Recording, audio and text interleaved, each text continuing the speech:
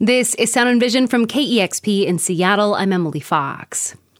The Postmaster General, Louis DeJoy, testified before the U.S. House Oversight Committee on Monday about changes at the Postal Service. It includes reducing overtime hours and the removal of mail sorting machines. The changes have led to accusations of slowing down mail delivery ahead of November's presidential election.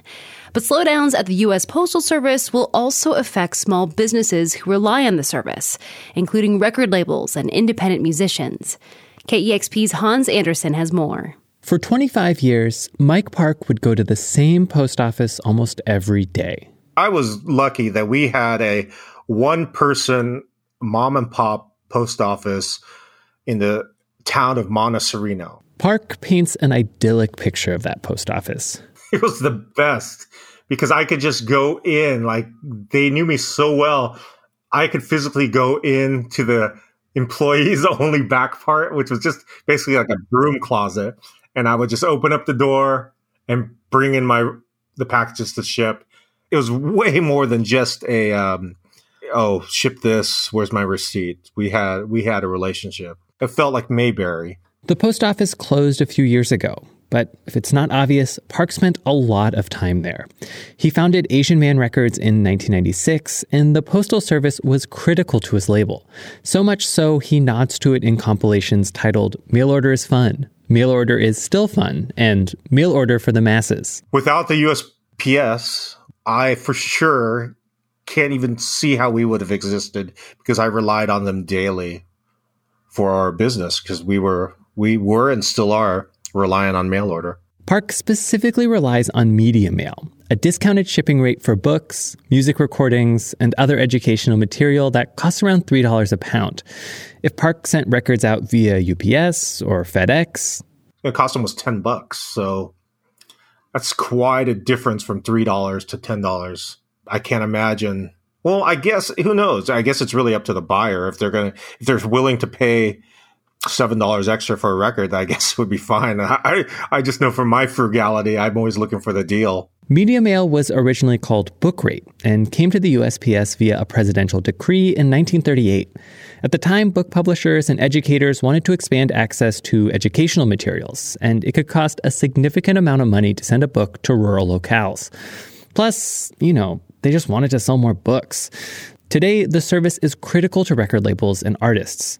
Sam Mauser is a co-founder of Help Yourself Records, which has released albums by Seattle artists Chastity Belt, Dude York, and Wimps. Affordable shipping is basically the only thing that you can kind of exist on or subsist on to be able to, sell a bare bones number of records and then be able to make enough money back on your releases to be able to put out more releases. Help Yourself stores records in and ships records from Mauser's childhood home.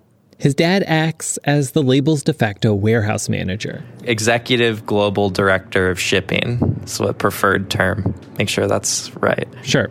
Point being, it's a small operation and selling records is what allows them to exist. Everyone talks about this all the time, but with streaming, there's no revenue for artists or for labels, small labels at least. So people who really, really support independent music, musicians, labels, generally like to go out of their way to try to buy merchandise, records, T-shirts, when that accessibility goes out the window because the Postal Service is unreliable or straight up doesn't service small businesses at an affordable rate. I don't know how a micro label really exists in the same way that it did. And it's not just record labels that rely on media mail. Artists also use the service. The Postal Service is the last lifeline for us musicians. That's Jessica Dobson from the band Deep Sea Diver.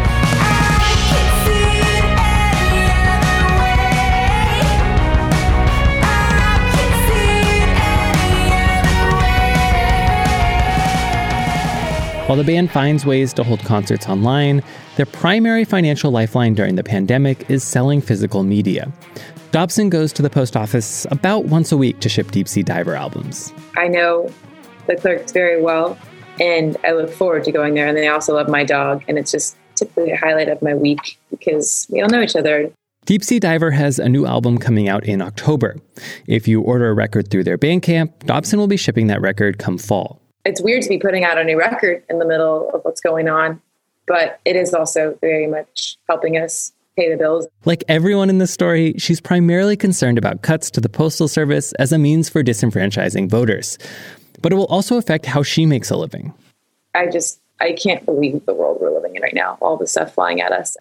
And then, of course, it leads me to think about what's going to happen. Like, I'm just about to put out a record. Are things going to change before then? Are people going to get their records 2 months after? Are they even going to get their records? Like, what does that mean for independent record stores? What does it mean for labels? You can kind of spiderweb pretty far out of how that's going to affect all the small businesses in this country that rely on the Postal Service. For the time being, Media Mail is as threatened as the Postal Service itself.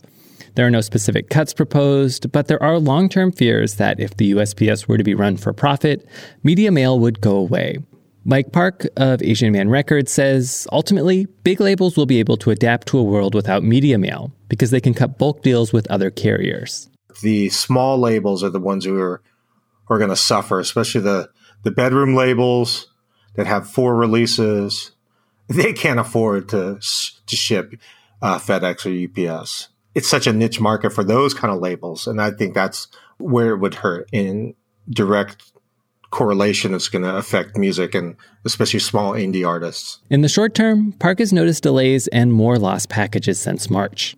The mail carriers that he knows have been stressed out with changes happening in the Postal Service and an increase in packages because of COVID-19. The shipping times are crazy. I've lost so many packages in the last 6 months that they're just, you start following the tracking number and it just disappears. Park says that most people who buy records from smaller labels or individual artists don't expect 2-day shipping like you'd get from Amazon and are understanding when a record is lost in the mail. But delays are raising questions about what is happening in the Postal Service and how it will affect the price of shipping physical media in the future. For Sound and Vision, I'm Hans Anderson. Meanwhile, join KEXP for Good Mail Day on September 22nd. It's a day where KEXP will only play song requests that came in via snail mail. So bust out that stationery or send us a postcard with your song requests. More details on Good Mail Day can be found at kexp.org/mail. Well, that was Sound and Vision. You can show your love for this show by subscribing, rating, and reviewing this podcast. You can also give a one-time $20 donation at kexp.org/sound. Thanks so much for listening.